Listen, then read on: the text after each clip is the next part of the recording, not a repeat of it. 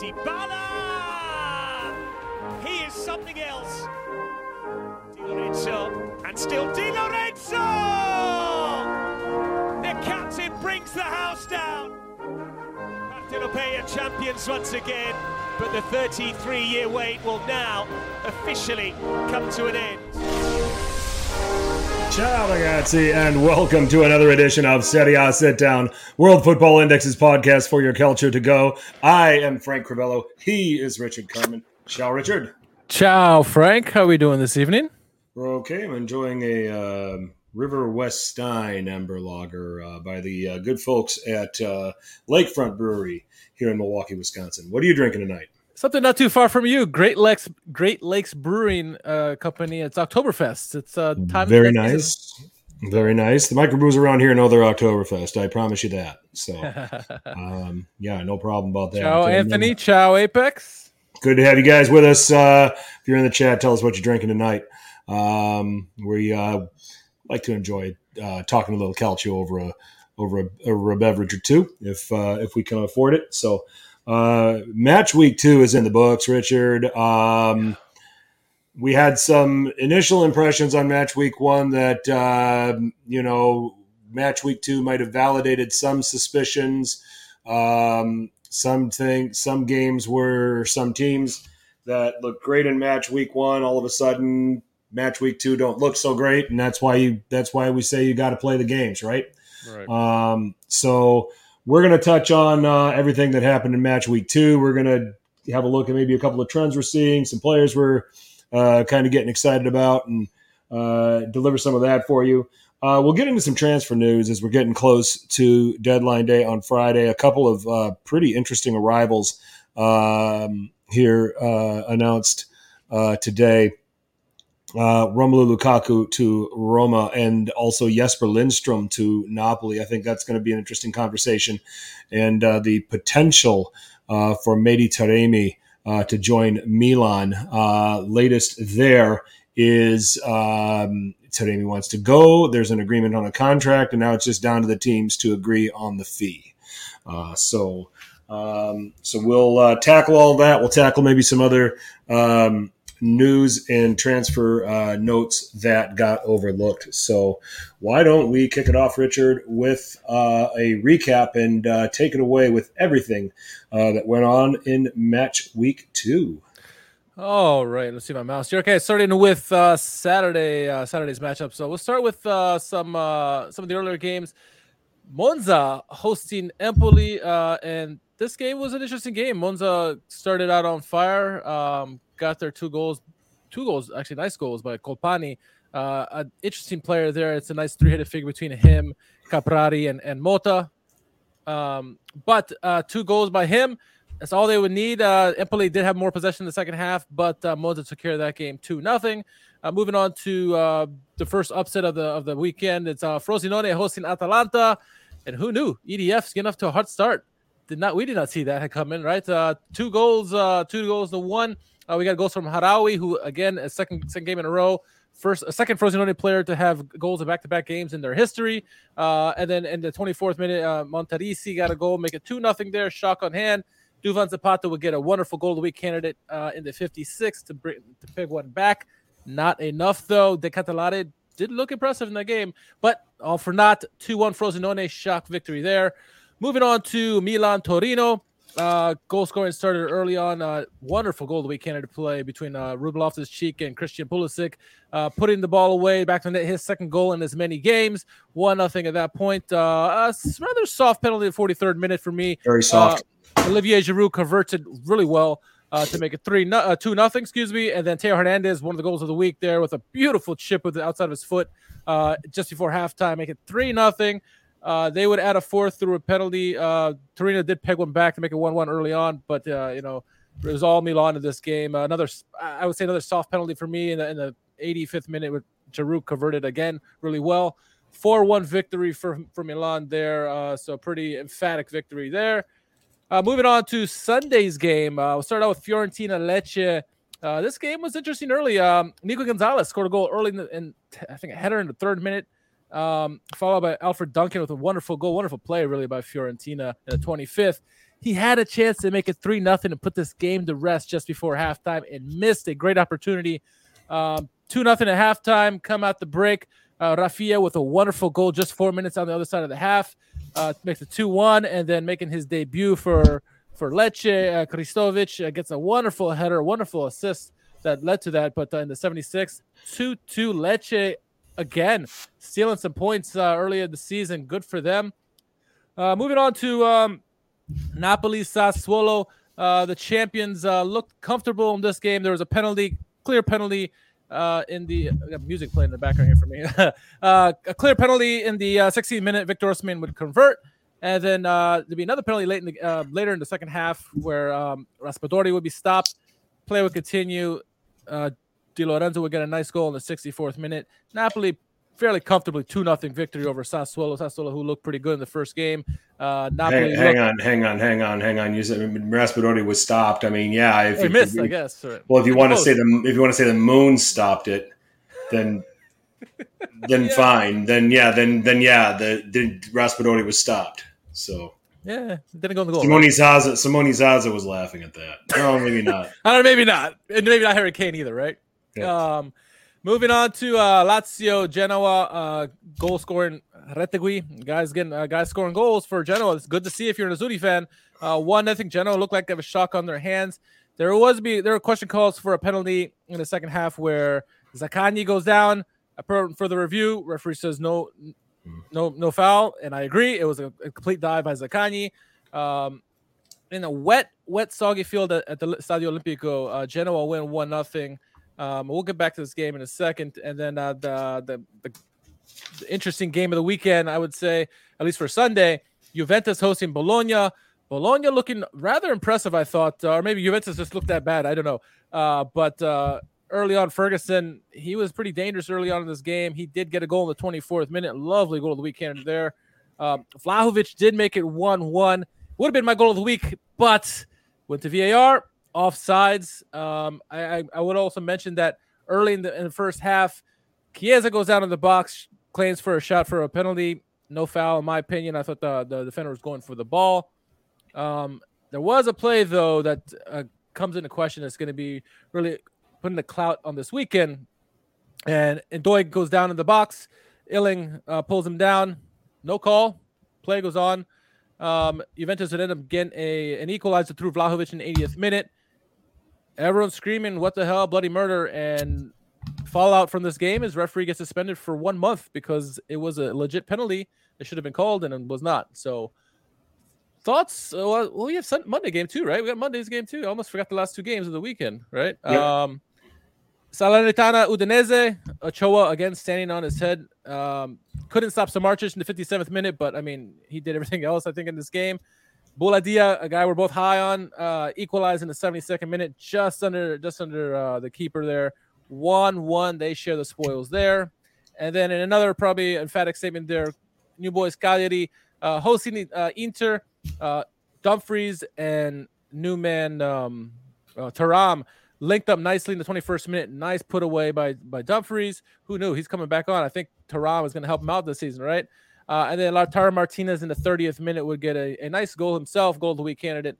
2-0. Inter really comfortable in this game. I thought Hakan Çalhanoğlu was rather impressive in this game as a defensive midfielder. But those are the 10 games this week. George is in the house just in time for the Cagliari game. Thoughts on this weekend, Frank? Where do you want to start? Let me start with the Juve-Bologna game. All right. And I know the controversy we're going to get talked over and over. I'm glad that the referee was suspended. I mean, I think that was a stand that Italian Federation and the governing bodies there needed to make. We don't need this ugly, controversy with referees, with the reputation that Italy has earned through the years.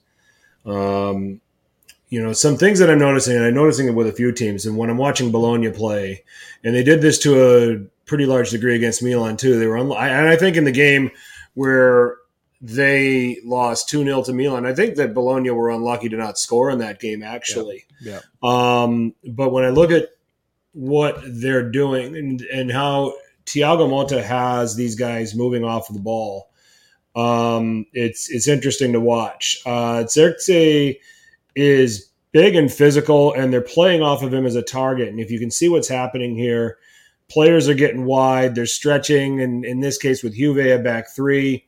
You stretch Alexandro. Alexandro doesn't know who to chase, who to defend anymore. I think Alexandro's past it. He's getting to that point at least. And there's gaps now for Lewis Ferguson to run into. It's how he scored. Yeah. I saw Ndoye do this a lot.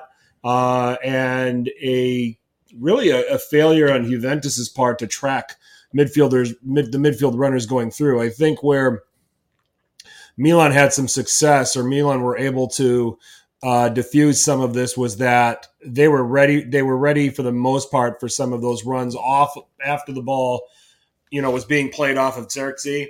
There were still some moments where Bologna got through. There was a couple of mistimed runs that led to offside. But I think when you watch Bologna's movement, and especially in counterattacking situations, I think they're going to frustrate a lot of teams this season. We'll see how Salamakers fits into this picture, because it sounds like he's going there on loan with an option. Where do you put? I mean, you're gonna play him from the bench. You're not going to put him in for Orsolini. You're not going to put him in for Ndoye. Wing back. But you're going to put him in for Posh as a substitute. Well, sure. Okay, fine. I mean, yeah, and that's what I see as a substitute, a guy that's going to just kind of help give them some depth. Yeah. So, so do you credit Bologna in this game for them being the reason why they played so well, or not so much Juventus struggling to contain them? You think it's more on Bologna on this one? I credit Bologna for their initiative and their approach to this game. I think that, with Juventus having more of the possession in this game, they got stretched, and Bologna is able to exploit them in the counterattack, and they were exploiting Juventus before they could get into those recovery situations. I think they gave a very good blueprint for how to beat Juventus if you really want to beat them. Invite possession. And I think that when you saw them, they crowded things for the most part. They finally were beaten by Vlahovic. Yeah. But they crowded things for the most part, which made crossing difficult and getting service into Vlahovic rather difficult. So I think that there were some pretty good things that they showed in there. I think that they learned, but you're seeing a lot, and what I saw with Bologna, I'm seeing across the league, you're seeing a lot of movement off the striker very early on in the season. Yeah. And I'm going to be curious to see over the next few weeks, is that a product of the teams not playing, some of these teams not playing together much yet, getting their fitness, defenders are kind of all over the place. They haven't, repetition and playing together, the tactical league that Serie A is. I'm interested in seeing how the teams adjust to all of this now and how they block some of it off. Do some of these teams go back to being more low block type teams, where they try to eliminate a lot of this stuff? Because I'll tell you this. I'll give you a couple of other examples. Fiorentina found themselves chasing shadows in the second half against Lecce. Torino found themselves chasing shadows almost the entire 90 minutes against Milan. With some of these plays and some of these play and some of these movements. And if you're putting enough playmakers behind the striker in a la Monza, okay, it stretches you and makes you very difficult to defend where those runs come into play. Seeing a trend of midfielders starting to come into attacking areas and be dangerous. Who is really good at that? Sergej Milinkovic-Savic, and he's not at Lazio anymore. No. And it's why I think it's a big part of why Lazio are struggling so much. I think Lazio have become predictable in their play. Okay, I think you've got a three-man midfield, but none of them know where to go yet. And I'm kind of going all over the place about it, but I'm seeing the Fiorentinas, the Lecces, the Napolis, the Milans of the world. And I'm probably leaving another team out. Monza, okay. With this off-ball movement, midfielders running in front of forwards, and getting in dangerous positions where they're flicked on, they're played in, runs are timed beautifully. And I'm seeing Lazio with a three-man midfield where there are there are no answers. It's predictable. They're all in the same positions. I'm not seeing a lot of movement with them. I'm seeing a lot of hoofing into Immobile and hoping that he scores. Yeah. It's going to be a long season for Lazio if they continue to play that way. So those are just some of the initial observations. I kind of started with Bologna, but I let it, I kind of branched it out into some of the teams that I'm seeing, assembling good playmakers behind that can play behind and off the striker, that can run in front of the striker and get in position to score dangerous goals. And I think that we're going to see more of this as weeks go on, and it's going to be interesting to see how the teams that are struggling with it make their adjustments. Serie A is the ever chess match, right? And at this point, the evolution of the offensive play has really shifted toward the strikers holding up the play with the runners coming in and finding them, right? All those teams you mentioned, Milan, Bologna, all those teams are doing it. Atalanta did it in a losing effort. Yeah. Napoli are doing it to an extent as well. A lot of these teams are doing it now. And so what we're seeing is very inventful offensive football. And the counter move is going to come here, where I imagine the little blocks can come back into play. You'll see Juventus really start to adapt to this, and a lot of several other teams. I mean, the clear front runners at the moment look like front runners in Napoli, Milan, and Inter. They look comfortable in both their games so far.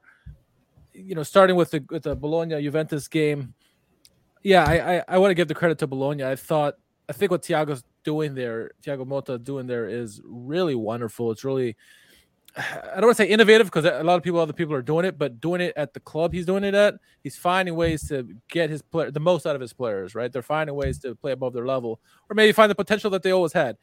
And we've always said this to Bologna, that they've had the talent, they just struggled, and they're probably a good, just at the outside of Europa League type spot or Conference League spot, and they're starting to play like that now, and they look like it against Juventus. And yes, Juventus looked good when they had possession of the ball, but as you said, it's the way they set up defensively, tactically through Thiago Motta.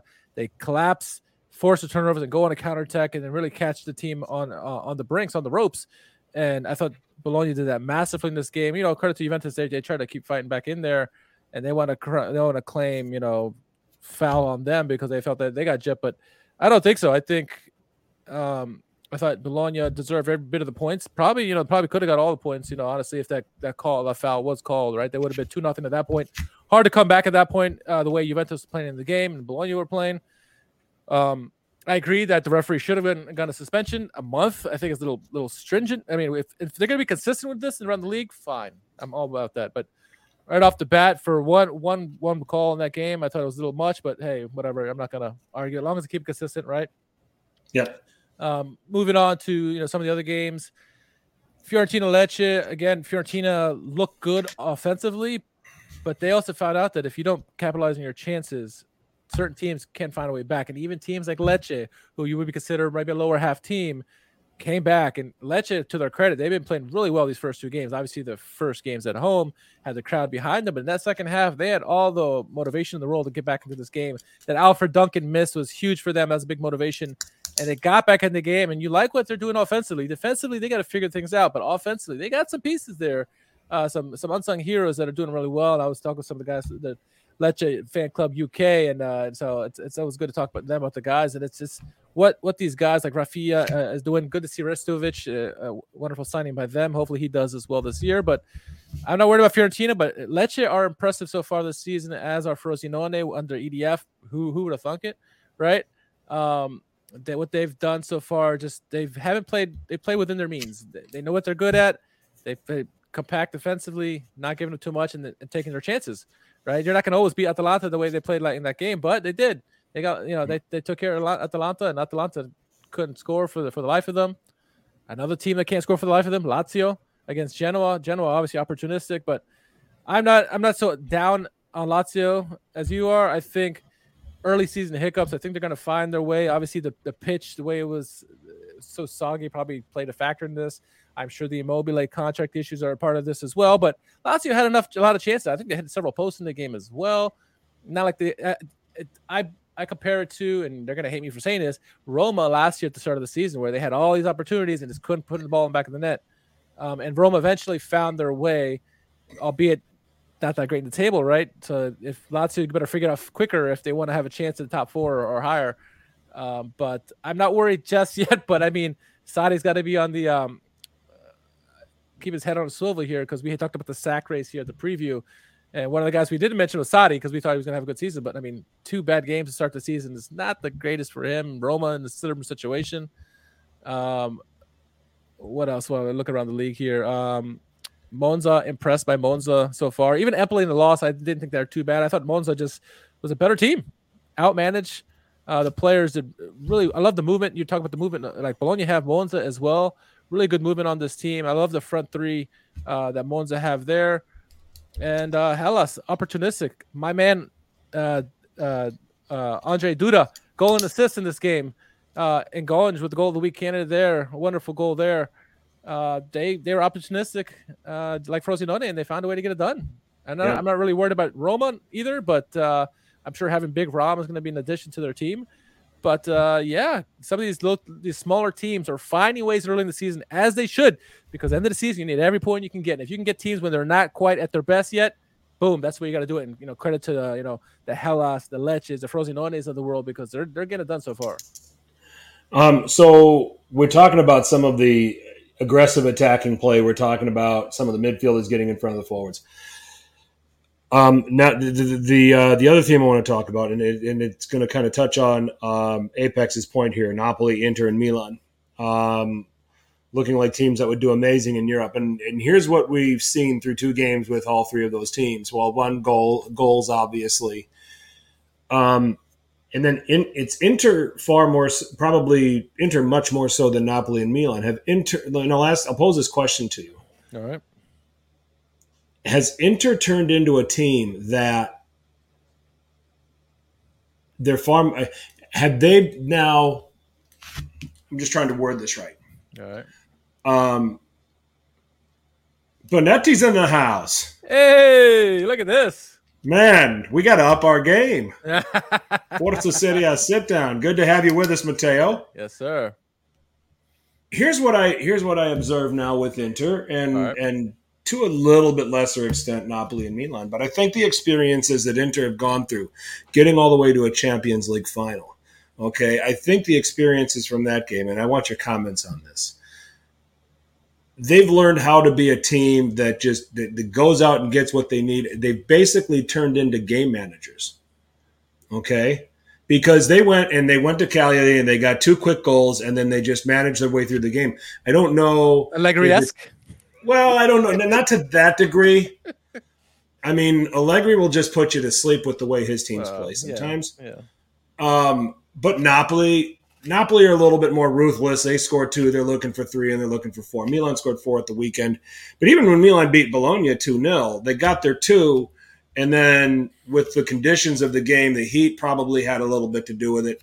They kind of managed their way through the game too and said, all right, we've got our 2. Let's just not give anything away cheap and let them back in the game. I'm starting to see Inter do a lot of that, where they get their lead and then they just don't allow anything cheap to happen, where the opponent can have a chance to be back in the game. And Cagliari might not be the greatest. Cagliari and Monza might not be the greatest examples of this. We'll find out when they have to play against better teams. Yeah. But your thoughts on that? Because that's kind of what I'm noticing. Watching that Cagliari-Inter game on Monday, it's not that they Inter take their foot off the gas, but they're avoiding allowing themselves to give up anything cheap. We should retitle this podcast to Evolutions, right? Because I think it's the evolution of Simone Inzaghi and Inter. They're adding another facet to their game that maybe they didn't have so much last year, and they learned it through the Champions League run that they went on. But they are becoming a team that can play in multiple different situations. We talked about, I think early last year, maybe the year before, that they have a plan A and maybe a plan B, but after that it kind of drops off. And now they're starting to add all these different elements to them. They're a super deep team, obviously finding a new role for Calhanoglu in the regista position that he's kind of flourishing at the moment.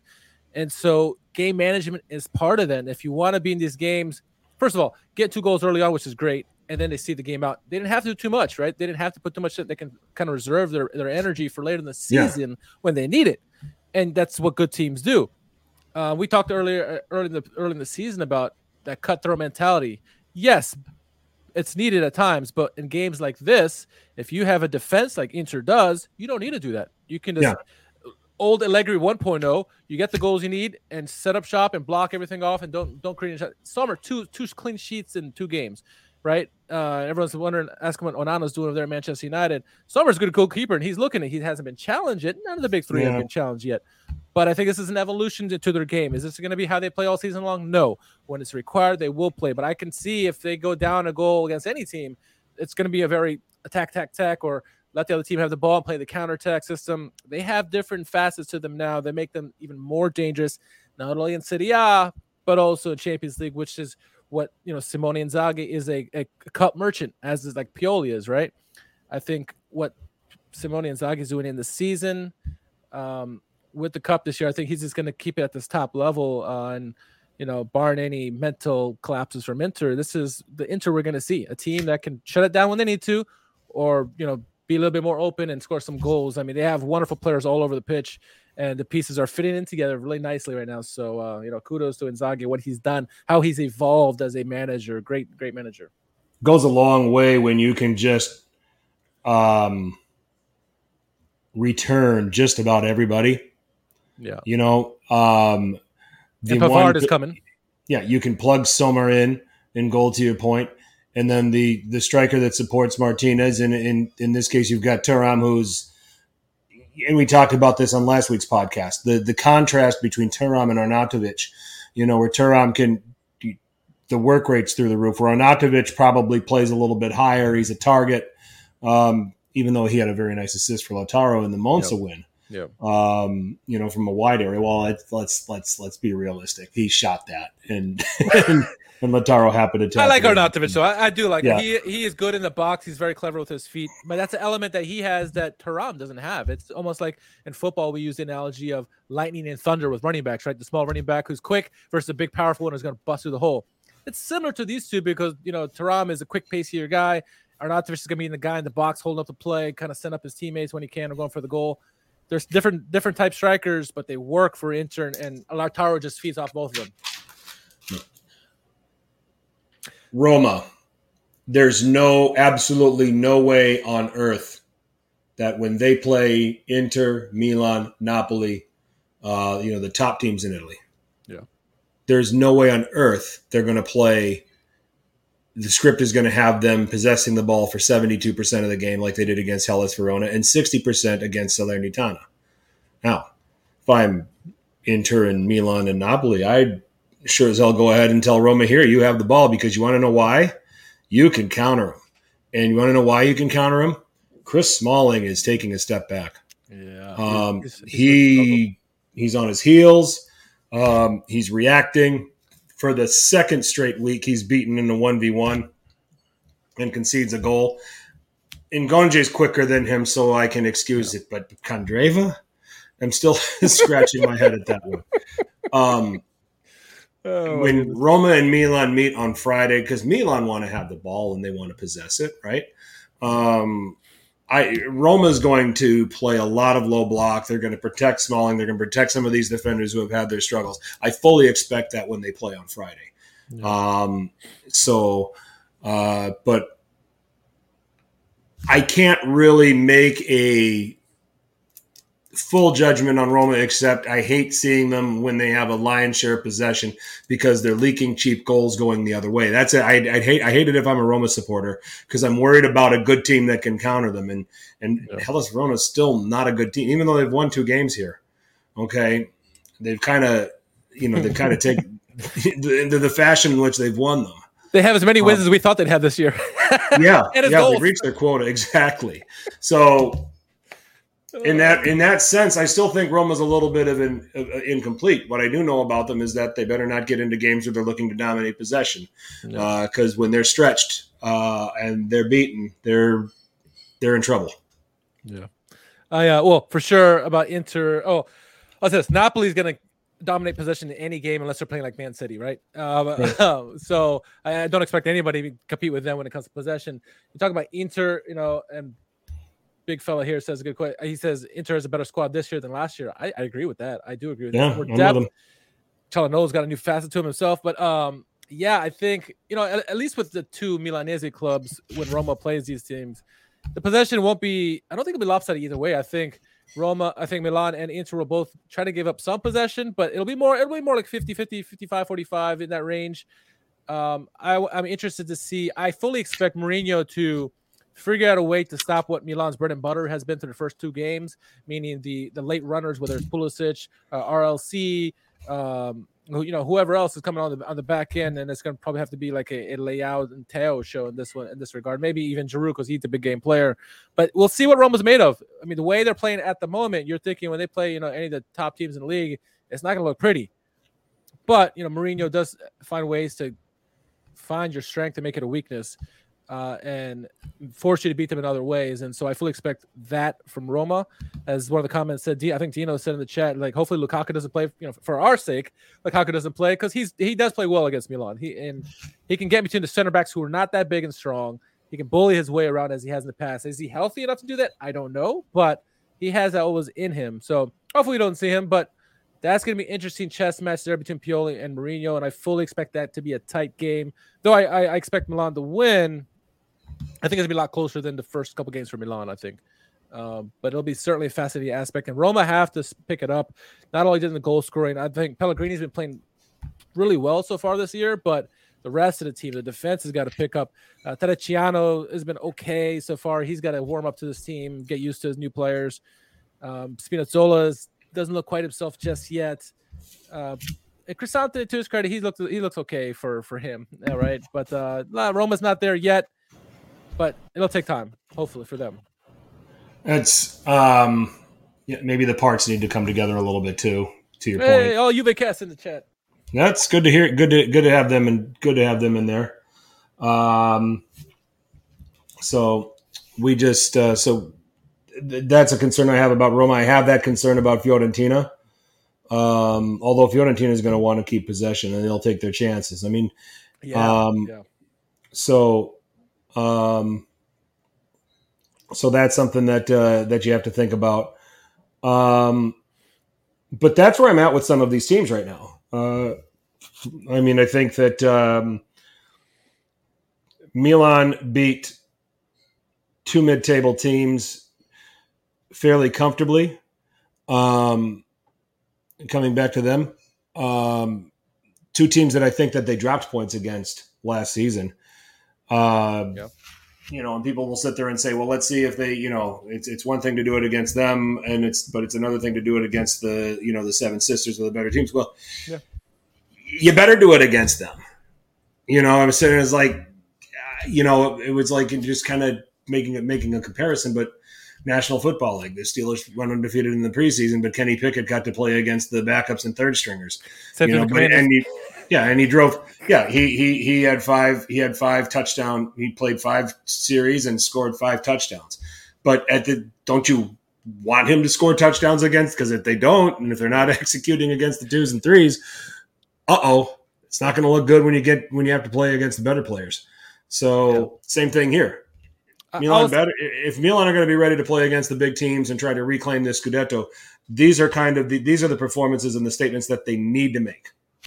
Napoli are telling you, Napoli did this all last year. They took care of what they had to on the lower teams, and they're showing so far this season they can do the same thing again. So anybody's going to compete with Napoli this year, and I've had my comments about Rudy Garcia this year and my worries about him, but Napoli are still a good solid core of a team that they had last year. They can handle these teams, and so if you want to compete with them, the Milans, the Inters, the Juves, whoever, you have to beat these teams that are below you in the table. And what we've seen so far this year, last year, Inter and Milan could not do that. They struggled, and that's why they finished where they finished in the table, so far behind Napoli. So far, so good. It's what you want to do, what you want to see. They look comfortable in both those games, so that's a good start. Again, both those teams are traditionally struggle against these teams that are provincial teams. For some reason, they find a way to blow the game. They haven't done this stuff. They look fairly solid overall. So you want to see more of that. And again, with any of these big teams, until they face each other, and the first test is this Friday for Milan and Roma, how do they do against each other, against the Seven Sisters? That's the true test. We said that last year with Napoli to start the season. Yeah, they looked on fire against the provincial teams. We said, what did they look like against a Seven Sister? First game against Milan, a hell of a game where they won 2-1 at the San Siro, and Cavada had a really great game, and so did Osimhen. Or Osimhen didn't even play the first game. And that's when you're like, okay, look, maybe Napoli is for real. They can play. They can play at a dangerous venue. So we'll see how, as these weeks progress and how these matchups come on, how these teams fare. But yeah, it's going to be interesting to see how the Romas and Lazios, Atalantas of the world compete against these other Seven Sisters that are at the higher end of the Seven Sister list. Are you in agreement, as some of the chat are all sitting here saying that it's Milan, Napoli, Inter three-way fight for the title? I after 2 games, I'm not satisfied with reaching that conclusion yet. I think that all 3 of them will certainly be in the hunt, and I know that that's low-hanging fruit to reach for. But if you had to pick a team that is not those 3 that will sort this out and jump back into this, who do you give the best chance to? Well, I will say this at our preview pod. I did say those 3, along with Juventus, would be in the mix, all very tight for the title. And even though I've changed my opinion on the top 4, I think teams that are outside those 3, that the top 3 at the moment, I would say certainly Juventus could turn it around with not only the team but the manager that they have. They know how to get wins. It's a fact. They may not look pretty at times. Most of the time, they know how to get wins. Allegri knows how to get wins. I would also keep an eye out, look for Lazio. I really do like Lazio's team from last year, and they can figure out how to be without Sergei Milinkovic-Savic. They can get some other pieces in there and get it to work. I think they can right their ship, and Roma as well. You cannot discount Roma. They have more mental problems than do anything else. Got to get the goals in. I like seeing Belotti, a kind of resurgence of him this season, over the last many years that he's been quiet, especially last year. So, yeah, I would say those are the 3 teams I would look out for. And I would say don't discount Atalanta. Yes, we know they don't have Europe this year, but they've looked mighty good offensively. And some of these pieces they got, Koop Meiners is starting to come into his own now. He's been given the keys to this team to be like to lead everything, the quarterback, if you will. He's looked good. He's pushed up on plays when he had to. He stays deep when he have to. Koop Meiners is going to be a player we're going to be talking about, maybe MVP of the season, come the end of the season. So we'll see. But those are probably 3-4 teams I would say look out for. I said one team, Richard, dude. I can't pick one, man. Basically ran down the rest of the league. Hellas Verona, right? Hellas Verona. You know what? I'm going to still say Roma. And for the reasons that I just explained, I said, okay, they had 2 game environments that's not the way they win, Yeah. They win by, being more organized, being more compact. I've never seen Roma so exposed under Mourinho. And I think that's something that's going to get corrected. They got off to a very shocking start, but I think that's something, that they clean up and fix. I'm not there with Lazio. I think that the Milinkovic-Savic impact, and it's only been 2 games, I think it's felt. The dynamism that he played with in midfield for Lazio, I think, is sorely missing there. So, so I'll tip Roma. I still want to keep an eye on Juventus. My concern, Alberto, is Alexandro is getting past it. He sometimes doesn't know. Looks like he doesn't know who to mark. He doesn't know where to defend and where to be. And there were gaps between him and Bremer that Bologna exploited and probably should have scored more than one. And I think that good teams that have a good collection of playmaking midfielders and pace that can play behind a striker that they can play off of are going to be equipped to exploit that. So that's something that we kind of touched on. And that was some of what stood out for me when I was watching the Juventus Bologna game. So I'd be curious, Alberto, to hear your reaction to that in the chat. So I'll give you a chance. I got a question for you, though. We talked about the top of the table. Let's look at the bottom of the table. If you look at the bottom 6 places, or even 7, any team with 1 point or less, right? Roma, Bologna, Cagliari, Torino, Udinese, Lazio, Empoli, and Sassuolo. Of those teams, which 1 or 2 do you feel is poised to remain in those positions as the season goes on? Not get out of that position, but stay in that position as the season of those teams mentioned. No, it's easily Cagliari. I'm sorry, George. It's you know, and right now, and Petagna is going to come over, and I think they're trying to find the biggest collection of stiffs to play striker for them, which is very concerning. I kind of get what they're trying to do. A guy like Yanto comes in and he can provide some service.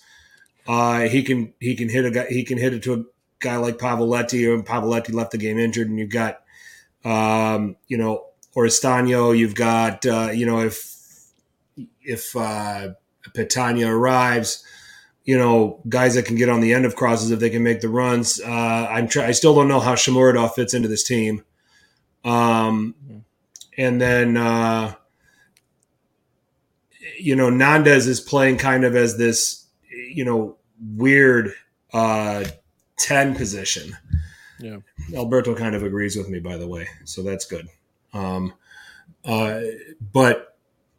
I don't think that's a natural position for Nandez. So I just wonder where the goals come from. And that's my biggest concern with Cagliari. Yeah, which is where I'm at with them. So it's easily them out of the teams that you named. Yeah, I agree. I mean, if I had to pick a team if I couldn't pick Cagliari, I would say, it comes down to Empoli and Sassuolo. And really, though I think both those teams would probably be in the lower half of the table, I'm worried at the moment for Sassuolo. Dionisi is one of the managers that said just possibly the sack race, did not have a great season last year after basically giving keys to a nice team from De Zerbi. And he's not starting to – now, granted, he's played two tough teams to start the season. However, they haven't looked cohesive at all. They look dysfunctional. It seems like they can't figure it out. My worry is that it's going to take them too long to figure it out. And management is going to get, trigger happy there and get rid of him because he didn't have a great season last year. If he had a great season last year, it'd be different. Like, okay, maybe gets a little bit of leniency there. But I don't know. My worry is Sassuolo is going to struggle hard at the beginning and Dionisi is going to be gone. And I think he is a good manager. I really do. But if you can't figure it out, sometimes you just got to go. I mean, now we're going to fill the shoes of what the Zerbi did for sure, and even EDF to an extent over there. But, yeah, it's a result-based business. And especially when the season before you weren't great and you were in that relegation hunt for some part of the season, my eyes are going to be them because they got fairly talented players. We would all agree that I think Sassuolo has some talent on their team, but they just not looking as a team at the moment. So that'd be a team I'd watch just to say, hey, keep an eye on them. If they have a really, really slow start, Dionisi might be gone. I don't think the whole story is being told about Sassuolo yet. It's off. I mean, Atalanta and at Napoli are, to start the season is very difficult. So I think Empoli is going to be another team that I think you're going to be concerned about at this, at this moment. We talked about the playmaking. We talked about what they've got available to them. Monza played circles around them at the weekend. That's very concerning. Certainly in the first half, for sure. Right. But it's, my hope is that they can figure something out because when they're on, they're an exciting team to watch. Yep. You got to get the Parisi question answered with left back, with him now being a Fiorentina player. That's part of it. But you've got some pieces from the midfield that can create. You've got Caputo, who's a proven striker in this league, although I think he's starting to show his age a little bit more as well. But they're another team that I would be concerned about, especially with the start to the season that they're going to be off to with some of the teams that they're going to have to play against. It's going to be really, really rough for them. Sassuolo, I think, gets this figured out. The quality up front and what they've got in attack is too good to not to. Ultimately, that's what got Hellas out of the relegation last year, right? The talent eventually got them through. Yeah. Barely. Yeah. Where Empoli, they're just going to have such a very daunting fixture list to start the season that you question, what's it going to do to this? This is because it's still aside from Caputo, it's a pretty young team. What does it do to their psyche? So that'll be interesting to see how Empoli responds as they go. So, because I think last week we read off their fixture list for Serie A, and the first 6 games were as brutal as anybody could be given. So, would you agree? And it's again, all three of these teams, the top 3 teams, they've really faced nobody so far. But would you say of the top three, the best defense is, without a shadow of a doubt, Inter is the best defense? Or would you say Napoli or would you say Milan? I would say Inter. Presently. I would say Inter, and I think they're getting better with Pavard coming. I don't know. I don't think Napoli has been tested yet defensively.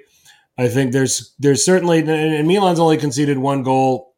But they've looked shaky defensively, I think. They have looked shaky. They have given up some spaces, and Maignan can only bail you out so much. Yeah. I want to give Tomori the benefit of the doubt and find that he recaptures his form. The goal they conceded to Torino, you really can't blame anyone. That is just one of those weird situations. You're getting cleared, and ball comes back, and you clear it. You leave your markers because you're trying to step out, and they just get to it first, and they put it right back in right away, and it goes to the right guy. There's no one you really blame there. Yeah. And Ollie, we know all the top three teams haven't been tested yet. We know that. We're just comparing apples and oranges, like really how they look against these bad teams. But Inter looked the most best prepared so far, I would say. I guess the best statement I can make about all of this is that I think that Inter has played with the most maturity out of the three teams. Fair enough. Okay? Defensively. They've played with experience, knowing that this is a long season, that 2-0 at Cagliari is good. We're good here. Let's manage our way through it. 2-0 against Monza is in the fashion with which they won is good. We're, would they like to be winning 4, 5, 6? No, who wouldn't? But you take 3 points and you move on. When we get to the end of the season, when we get to those last 10, 12 games, what do we say week after week? It's not style points. It's 3 points. Yeah. You don't have a bunch of voters on the side. You don't have a bunch of judges on the side giving you 10s or stuff like that for your performance, and that's how you win the league. It's getting the 3 points at the end of the day, however you can get them. I would say the way I would rate the start for the top three teams through 2 games, obviously against the opponents that they face. Napoli, as expected, right? Inter, impressive, I would say, and I would say Milan, surprising. I with all these new pieces, you never know how a team with all these pieces are going to fit together, and it started out well. We'll see how it goes, but that's how I would assess those 3 teams. I would say if you just want to power rank Serie A right now, based on what we've seen, I would have Inter number 1, and I wouldn't have a problem with that. I would have Napoli 2, Milan 3. I give you that. Yeah. Yep. So just on Hellas, just no, just kidding. overall performance, I actually, even with Hellas Verona winning, I would have them bottom half of the somewhere in their bottom half of the table. I'd have Fiorentina up there. I think Atalanta maybe even 2. I would say the 4th team, if we're just talking about power rankings. Let me look at this. I think it's Fiorentina because they were very impressive game 1, and they started out with a bang in game 2, and then blew it obviously. But so I have them just slightly ahead of like Atalanta, I would say. Okay, now. Okay. Frosinone won, Eric says.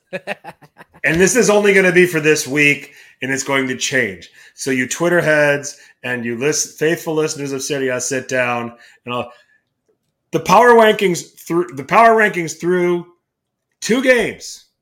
We got to do this weekly now. It's like ESPN. We got to do this weekly now. Yeah. 4th for me is Lecce. Okay. You look at Lecce's resume: 2-1 win over Lazio, and came back from 1-0 down to win, and came back from 2-0 down to Fiorentina to draw 2-2. 2 impressive games. I wouldn't fight you for that. I would power rank them 4th right now, and come at me. All right, give me the case for Juventus, and I'll show you that Bologna game and say no. I would certainly put Salernitana in the top 6 or 7. I don't know if I'd have them that high. I'd probably have Juve 5, and then Fiorentina 6. Okay. That's kind of where I'd be right now if I was to power rank the teams based on their first 2 games. So, but I mean, you look at Lecce, they opened the season with, if I don't know, max points out along with Napoli and yeah, but Ollie, they shithoused their way to those 6 points. They didn't even have the damn ball against Roma. Yeah. The 2 times they had the ball, they scored. Kudos to Hellas, but I mean, come on, they shithoused their way to two wins. Granted, that's good. Good for them. I think that gets exposed at some point. But Lecce's resume of coming from behind to beat Lazio and coming from behind to get a point from Fiorentina, to me, is more impressive than what Hellas Verona done with their 2 wins. Hellas is going to score like 10 goals this year. They're already up to 3, so they already blew their load in the first 2 weeks of the season. So let's see where they're going. But hey, If they get a third win in a row, I'm gonna put them up the rankings next week. How about that?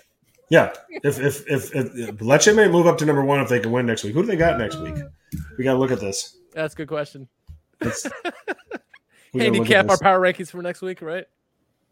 Hang on Oh, a my second. goodness. Make sure we're not getting ahead of ourselves a little too much here.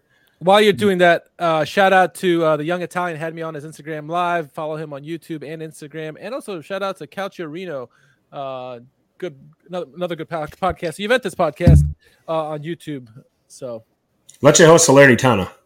ooh, our power ranking is going to be affected. Yes, we're gonna have some changes, so we'll see what happens. So, but no, Playing Allegri ball. and if I power rank the bottom 3 at the moment, I don't know if I'd have Lazio bottom. I'd actually have Empoli bottom. So for me, it's Empoli at the bottom. It is. Actually, I take that back. It's Cagliari at the bottom. Sorry, George. Ooh, George. Empoli 19th. Verona And away to then Sassuolo. what's that? He says, Ollie says Verona away to Sassuolo on Friday. Yep. So for me, the bottom 3 would be Cagliari 20th, Empoli 19th, and then Sassuolo 18th. Okay.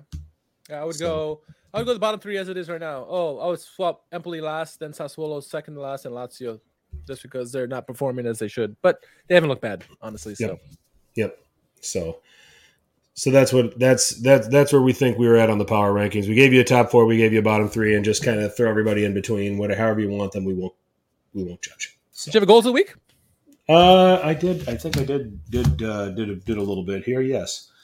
You go first. All right. Honorable mentions about Harawi for Verona. Ferguson's Bologna team goal. I thought that was wonderfully done there against Juventus. Number 5 for me, Colpani's first goal. I thought that was a wonderful strike from distance, top corner there. Coming in number 4, the American Captain America, Christian Pulisic. He's not Captain America. He's the captain for the U.S. Anyway. Christian Pulisic, number 4. Number 3, Duvan Zapata. Wonderful hold-up play, touch, and then powers it past the keeper. Number 2, I thought it was going to be my number 1, but it's number 2, Teo Hernandez with a lovely outside of the boot shot. And my number 1, sorry, Roma fans, Ngonge. Wonderful counterattack by them and just clinical on the finish. Ngonge and puts it away. That's my top 5. Okay. I'm going to go with Ngonge's goal at number 5. Vlahovic's header at number 4. Wonderful cross from Ealing Jr. Zapata's goal, number 3. Colpani's first goal for Monza, number 2. Teo Hernandez was my goal of the week. Fair enough. So, and you can flip-flop Teo and Colpani's goals, and I wouldn't fight you on it. Had Vlahovic's goal that he scored that goes offsides counted, that would have been my number 1, but it didn't. So Sure. So yeah, I don't think I had Pulisic's on my list, so let's just give that an honorable mention. you know what wasn't our talking points for today, but I think we should bring it up now. Go ahead. I would say, well, we obviously know who the new manager is for the Azzurri. It's Spalletti. Yeah. But as kind of we expected, and show me the money, Saudi Arabia comes in and steals Mancini away from the Azzurri to be their new manager. What are your thoughts on that? Are you spiteful towards him? Or are you like, take the money and run? I'm like, how do you feel on this? Thank you for the joy of giving us a European championship. Enjoy the money. But it was time. Something had to be done. It was getting, it wasn't that, he could still produce results to a certain degree, but it was getting stale. He was relying on the same guys. He was relying on the guys that won in the Euros. He was reluctant to change unless the injuries got to a point where he was forced, and where I expect Spalletti to be more experimental. I expect him to take this situation. Di Lorenzo, you captain. Exec some youth. I don't doubt that, and would be 100% behind that. I think he could usher out some of that old guard and bring in some of the younger upcoming players, and provide some stability. So Rumor is he's trying to get Osimhen to change his citizenship to Italian, but I don't think that'll happen. No, that's not going to happen. No. Or Kvaratskhelia, so have to figure out a different way to do it. But it was the most natural decision. Yep. Continuation of the 4-3-3. A little bit of a shift in the way things are going to be done tactically. A lot of attention. I mean, and what Spalletti, when you look at his track record, what's the one position that thrives? Number 9. Yeah. What's the one position where we've had problems with Italy? Number 9. Thank you. So that's another big reason why this fit works. Yeah. Now he'll get to maximize he'll pick his 9 and he'll get the most out of it. And you know what? That job's wide open. I don't know if he'll go to a veteran like Immobile or if he'll go to Retegui. Retegui continues to produce for Genoa. It might be him. Yeah. Will Raspadori get enough games with Napoli to get a shot? Will Scamacca get enough minutes with Atalanta to get a shot now that he's there? Mm-hmm. I don't think there's a resurgence with Belotti per se, but those are going to be just some of the ideas. So, yeah. I mean, I'm with you on the, thank you for what you've done. Got us to Euros and you're moving on. But it's also part of me is like, why the F did you wait so long? I mean, Saudi Arabia probably came out of the blue and said, hey, do you want the whole world and you'll come be our manager? I'm sure that happened last minute. However, man, the way that he left the Azzurri was a kick in the nuts. Really, it was. And thank heavens that Spalletti decided to take a year off from coaching club teams, that he was available. Because if he wasn't, then what do you do? So we lucked out that Spalletti is available, because if you had Conte or whomever else, I don't know if it would work out as well as it did the first time around, or anybody else. I don't know if anybody else could be a good enough fit with what Mancini was doing, because as you mentioned, he ran a 4-3-3. Spalletti runs a 4-3-3. Yes, slight deviations in how they play, but it's the most natural fit. And so on such short notice, I think this Azzurri team can thrive under Spalletti, at least in the short term. And then eventually, when he gets the team the way he wants it, it'll be a nicely functioned team there with a number 9 for a change. So I'm really looking forward to the way this is going to happen. Again, if I was in Mancini's position, I was offered all the money in the world, sure, I'd probably do the same thing, right? I think we all would. Yeah. It's surprising and not all at the same time. But Azzurri are in good hands with Spalletti, I think, and I wouldn't be surprised we see a lot of Raspadori on the team, honestly, because he's a Napoli guy, as one of Spalletti's guys, and obviously Di Lorenzo is now the captain for the Azzurri. So you're gonna see a lot of Napoli influence on the team, and I'm excited to see how this team will play going forward with him. I'm gonna be I almost want to watch the first practice under Spalletti, really. Yeah, exactly. I think it's a step forward for Italy, and I'm George, come on, we got 36 more match weeks, but not the whole team. I'm not there yet. I'm not putting the whole 11 in there yet. I do like this Luvumbo though. And I hope that Ranieri is going to have to play him more because they don't have anybody else with any pace out there. So hopefully he sees a little more time. So moving on to the transfers. Oh yeah. So what we know right now is, because we're getting closer to deadline day here on Friday, so we'll kind of get a little bit ahead of this.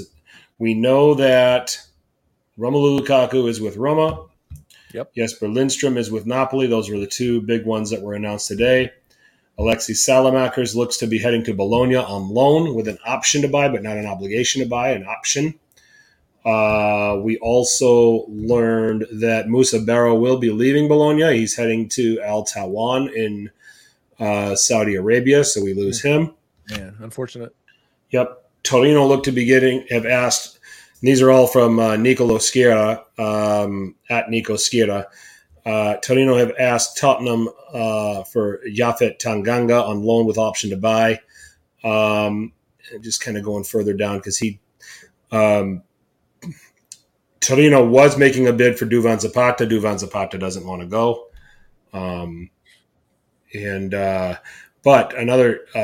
While Bologna are making some strides and doing some things, they did take a hit.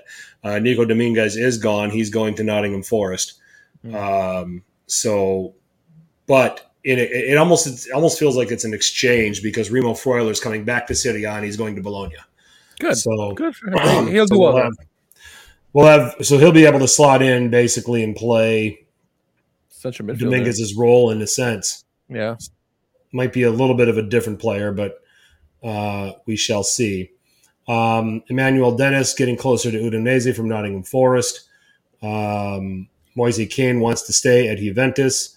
Milan confident to finalize Mehdi Taremi's signing from Porto. Expected today a new round of talks to try and close the deal. Agreed personal terms with the striker. Would be their 27th signing of the season. Yeah.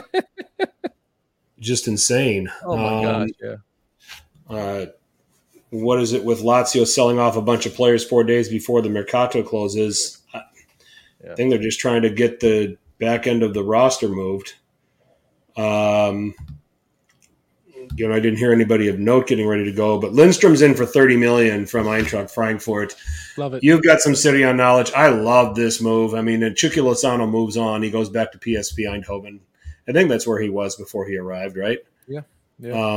So it looks like he's headed back. I love this move for Napoli. It gives you a guy with good technical quality, but some pace on the right hand side, which is something that clearly Politano lacks. But Lozano doesn't really have an abundance either. So I think this makes Napoli and their attack much more dangerous. This is an upgrade, in my opinion, with Lindstrom. What do you say? Yeah, he's added some height to their team as well. He's an interesting signing. He's mostly played like as a wing back type position previously, so seeing him a little bit further forward would be interesting. Less defensive responsibilities, so it means you can be more on the offensive end. This guy's got a good shot. He can cross the ball very well. Good work ethic, or good work pace, I would say.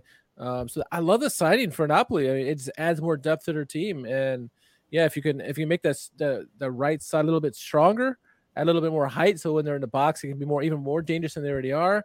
Yeah, this is nothing but good signing for Napoli, and I don't think they even paid that much for him. Honestly, I don't know what the price was.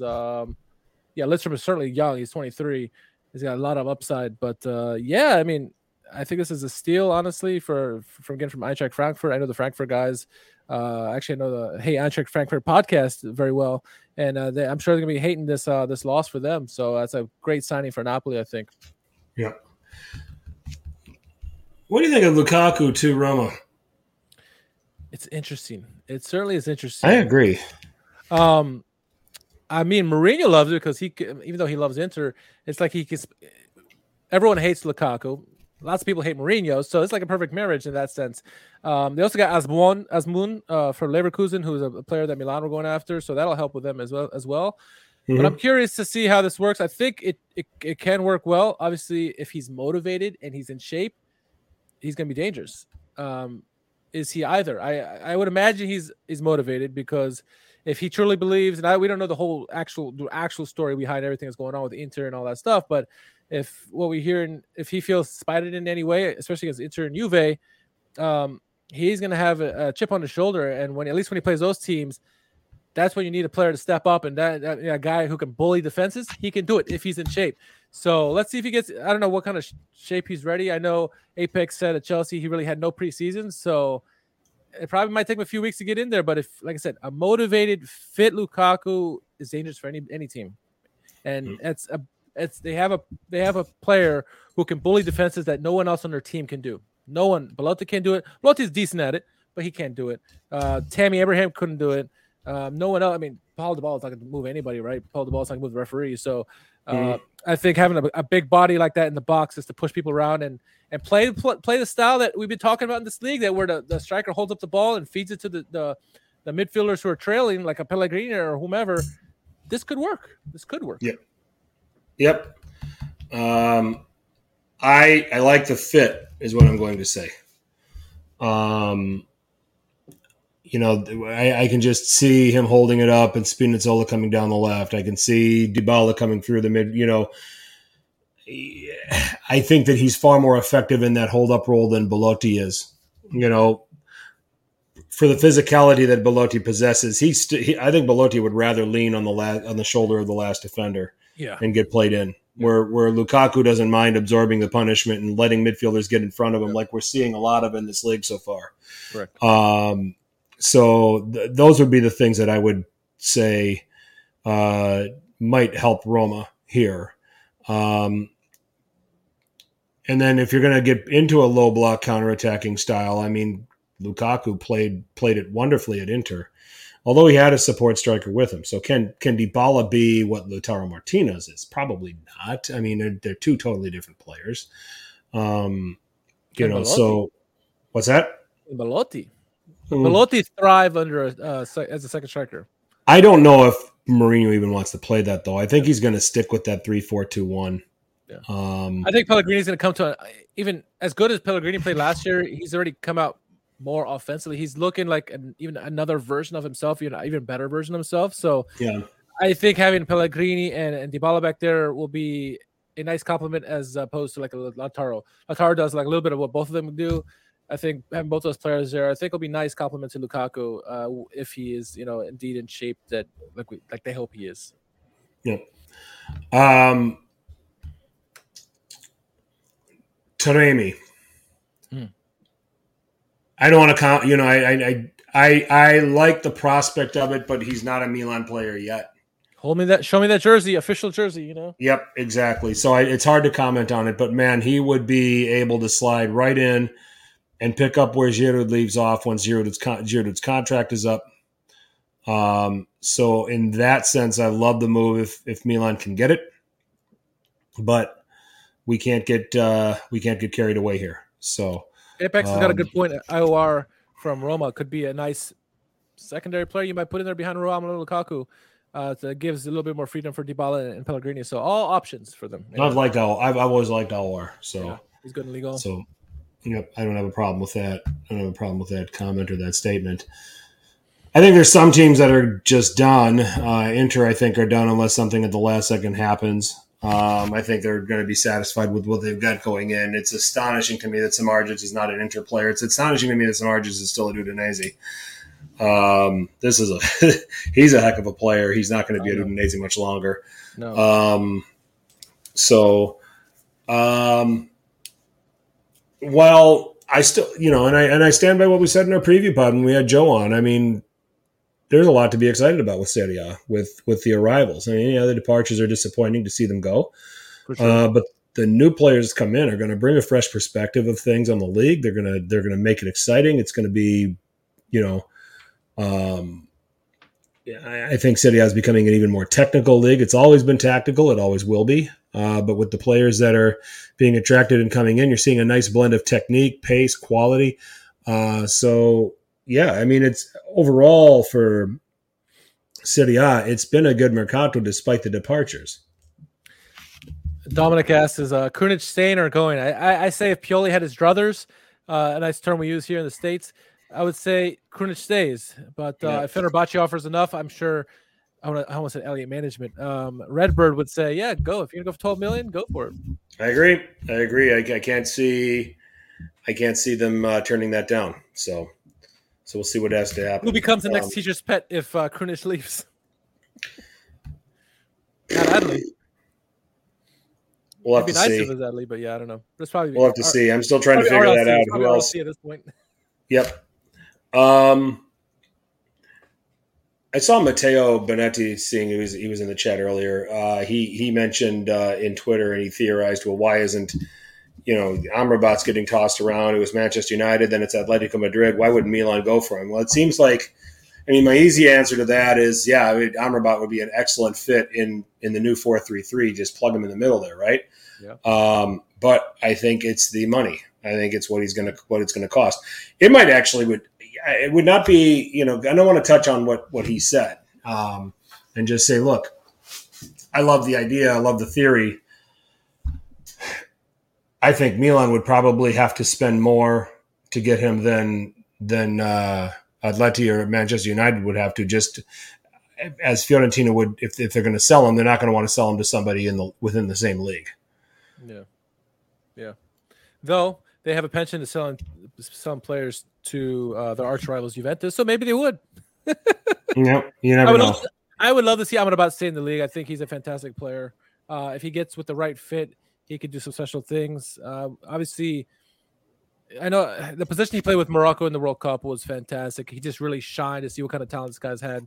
And when he's been in the city and been in Serie A, he hasn't always been playing that same position. So if he can find a team that he can play a position that he feels comfortable in, this does his job and worries about nothing else, I think that'd be what he needs, and maybe the transfer will happen. Who knows? But I'm not expecting it.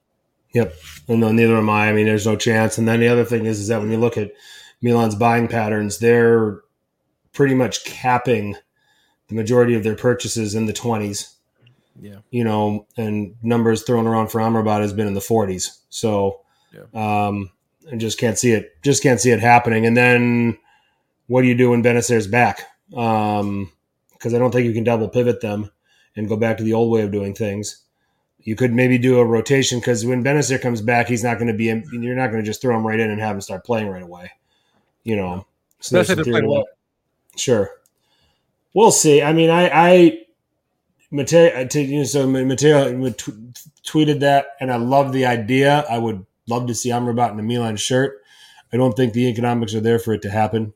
I think Milan would have to pay more for him than Atleti or Man United would have to, just because of the being in the same league. That's just my take. So, yeah. All right. Well, I think we've exhausted it all, and let's. It's probably now time for the world's most popular hashtag game. It is time for Who Won Calcio. Twitter, Richard, take it away. All right, lead us off.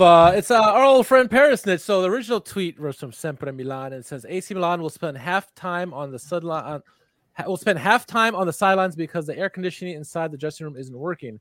And Perisnich goes, they went from AC Milan to no AC Milan. But yeah. It's the old Silvio Berlusconi trick there. Thank you. Scotty Bowman or Scotty Bowman in the NHL. He used to do this all the time to the opposition. All right, we've got Zach Lowy at Zach Lowy. In order to protest against the club's lack of recruitments following the relegation, the Spanish third-tier Malaga fans went to the airport and greeted random strangers as if they were new signings. I love this. It's not Serie A, by the way. I love this. Saying F you to the management, and they're having fun while they're doing it. So that's great. Let's see. What moving on. Oh my god, I don't know if I want to see this one. Saturnion, and it's of heart standing in line before the kickoff and hearing the Serie A anthem playing. Oh god. Oh mercy. Let's see. Perisnich, Lukaku waking up with a new personality. He is now a childhood Lazio fan. That's good. That's great. That's our leader in the clubhouse right now. It is. Well, speaking of Lukaku, it's Napoleonissimo says, Lukaku, after watching this Roma performance.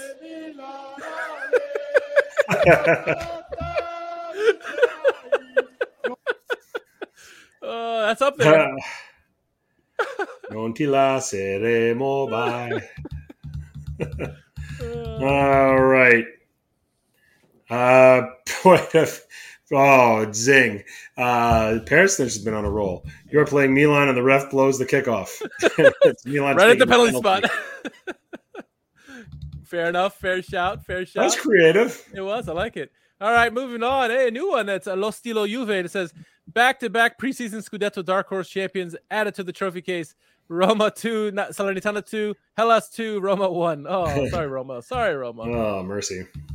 Okay, so this is at @not_Morata, 687 days until Szczesny's contract runs out. Mourinho at press conference explaining how he can't compete with other clubs after spending $200 million and signing Dybala, Aouar, Paredes, Belotti, Ndika, and Sanchez. Yeah, that's probably spot on there. Oh, God. This next one is from Tancredi posted this one, but I saw several people posting this, and it's Cagliari fans against Inter and showing the wonderful side of them. There's a twist to this video, and here he comes. God bless Cagliari fans. So good to have them back in the league. Yeah. All right, at Napoleonissimo, Bonucci seeing Lukaku in the Rome airport. Oh, God. He really is a master at his craft. He is. All right, it's what Gattuso mad is Pioli when they told him Krunic wants to leave. No. Wait. At Football Kareem. Okay, it's happening. Everybody stay calm. The original tweet was Milan are looking to sign Taremi. The club are negotiating terms tomorrow morning. Okay, it's happening. Everybody stay Yep. calm. From The Office. Yeah. Stay fucking calm. All Is that right. it? That is it. All right. That is it. All right. What you got? Let's see. Okay, so it's either at not_Morata or it is the Perisic Lukaku waking up with a new personality. Let's see. I like Napoli Nismo with the oh my god, Carlo Ancelotti singing. I like Perisic for sure. And what was the first one? No, or Bonucci, the one with Bonucci and Lukaku. Yeah, that was a funny one In the too. Rome airport was funny. I do like the Lukaku with Lazio one. Or the Napolinismo with Roma. So I'm with you with Perisic. All right, so the Lukaku one? Yeah. Okay, that's our winner. Perisic has done it again. Just edging out some of the other contenders. So his entry about – where is this damn thing? Okay, there it is. Lukaku waking up with a new personality. He is now a childhood Lazio fan. That is the winner of this week's edition of Who Won Calcio Twitter. So I will go ahead and put that up and share something with the people, Richard. Yeah, well, first, one of the ones I thought was in this, and I thought I had nominated this, but I guess not. It was a video where Onana, after 2 games, I think Manchester United are 0-2 or something like that, giving up goals left and right, and he's going to be like the same thing like Lukaku. I love Inter. I want to go back to them. I always want to be with them. So there's that. So I don't know where that video ended up, but anyway, yeah. Shout out once again. Shout out the Young Italian on both Instagram and YouTube. Here, I was on. We did an Instagram live together. Talk a little bit Napoli, a little about Serie A. So that was interesting. We might do some more work with them as well later down the line. They do all things Italian, not just Italian football. And then also shout out to Calcio with Reno. Juventus fan does nice videos, not only for Juventus, but all Serie A. And then people I saw in the chat in terms of podcasts and stuff like that. Obviously, shout out to Matteo Bonetti for jumping on the chat as well. Yeah. All Juve cast as well. Give them a follow. You got to get on with us soon, man. Your resume is not complete without an appearance on the series. Just saying. Yeah, those are my shouts. I'm sure I'm forgetting something, but it's all right. I just shout outs to all of the podcasts that are covering Serie A. Killing it. Spotlight's a little bit more on all of us now with when you're talking about, especially on this side of the pond, when you're talking about Americans that are playing in Serie A like Pulisic and Weah and McKennie now and Musa, chief among them. So we appreciate the listenership. We appreciate the added listeners for us, but just some other, if you wanted like fan specifics, the Ref and Raf rant over there, all things Napoli. Those are 2 great guys. The Forza Napoli pod with Joe Fischetti, who was our guest here on our preview della Madonnina. Check them out. Obviously remiss if I don't mention Vinny and Stevie and Presidente over there at Milan Weekly Podcast, and they're on Monday nights. We do not pod on Monday nights because that is out of respect to them. We want to make sure we're out of their way because we know we've got some people here in the chat that follow, watch and listen to our podcast, that watch and listen to that one as well. So shout out to them. All Juve cast. Alberto was in the chat with us. Mm-hmm. Give him some time if you want to learn a little bit more about Juventus. Lazio Lounge. The guys over there do great stuff covering all things Lazio. Who's our Roma guys? Chiesa di Totti. Yeah. And I'm just, man, I'm leaving some things out, leaving some people out. The Italian Football Podcast, check them out. Good guys. They've always had our backs. Yep. So that's Carlo and Nima. So please follow them. Please follow and support them. Martino Puccio, Matt Santangelo. So many great people that are out there grinding it out, in the podcast streets trying to deliver some Calcio content. And I want to make sure that I mention as many as I possibly could. And forgive me if I left you out. I got one. La Laterna podcast, the Genoa podcast out of New York City. I believe New York City or Toronto. I think it's Canada. So shout out to them. They have a recording last night or tonight. I forget what it is. But yeah, shout out to them too. Yeah, most definitely. Let's have a great season together. Let's all respect each other's work. Let's enjoy each other's work. And let's enjoy delivering the information on how we're seeing things go down in Calcio here on this side of the pond for our listeners to enjoy and for our viewers to enjoy. The chat was unbelievable tonight, man. This was as lively a chat as we've had. So thank you, and please keep on coming. We're going to try to make this be a regular thing on Tuesday night, so you know where to find us. We didn't consult about this. I'm just making an assumption, Richard. Works for me. Okay. Perfect. So I want to thank everybody in the chat for joining us. If you are watching this here on our YouTube channel for the first time and you want more, please, first of all, drop a like. It means a lot to us. But subscribe to the channel and hit that notification bell. This way you're notified of when we are going live on the air. We do little mini video drops of this podcast throughout the week to kind of give, broken down takes, fractions of the podcast. If you want, we did it with our first impression. So if you wanted our first impression of Inter, we had it. Richard does a great job of editing it, breaking it down, and releasing that. There's just our take on Inter. So we'd love you to listen to the whole thing. Okay.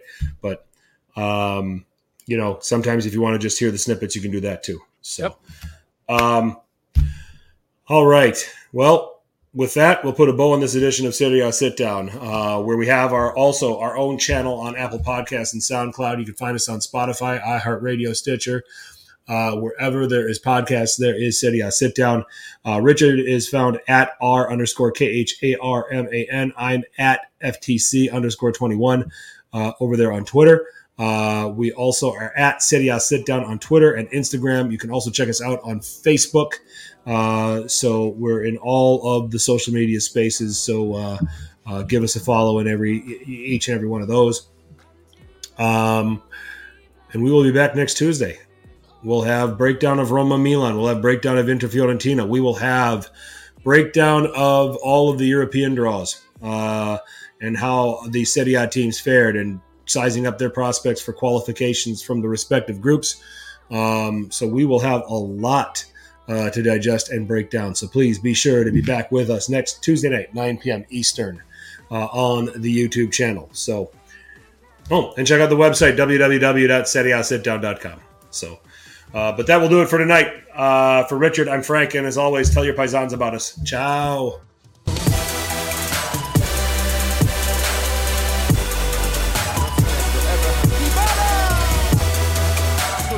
Mette in mezzo, la caccia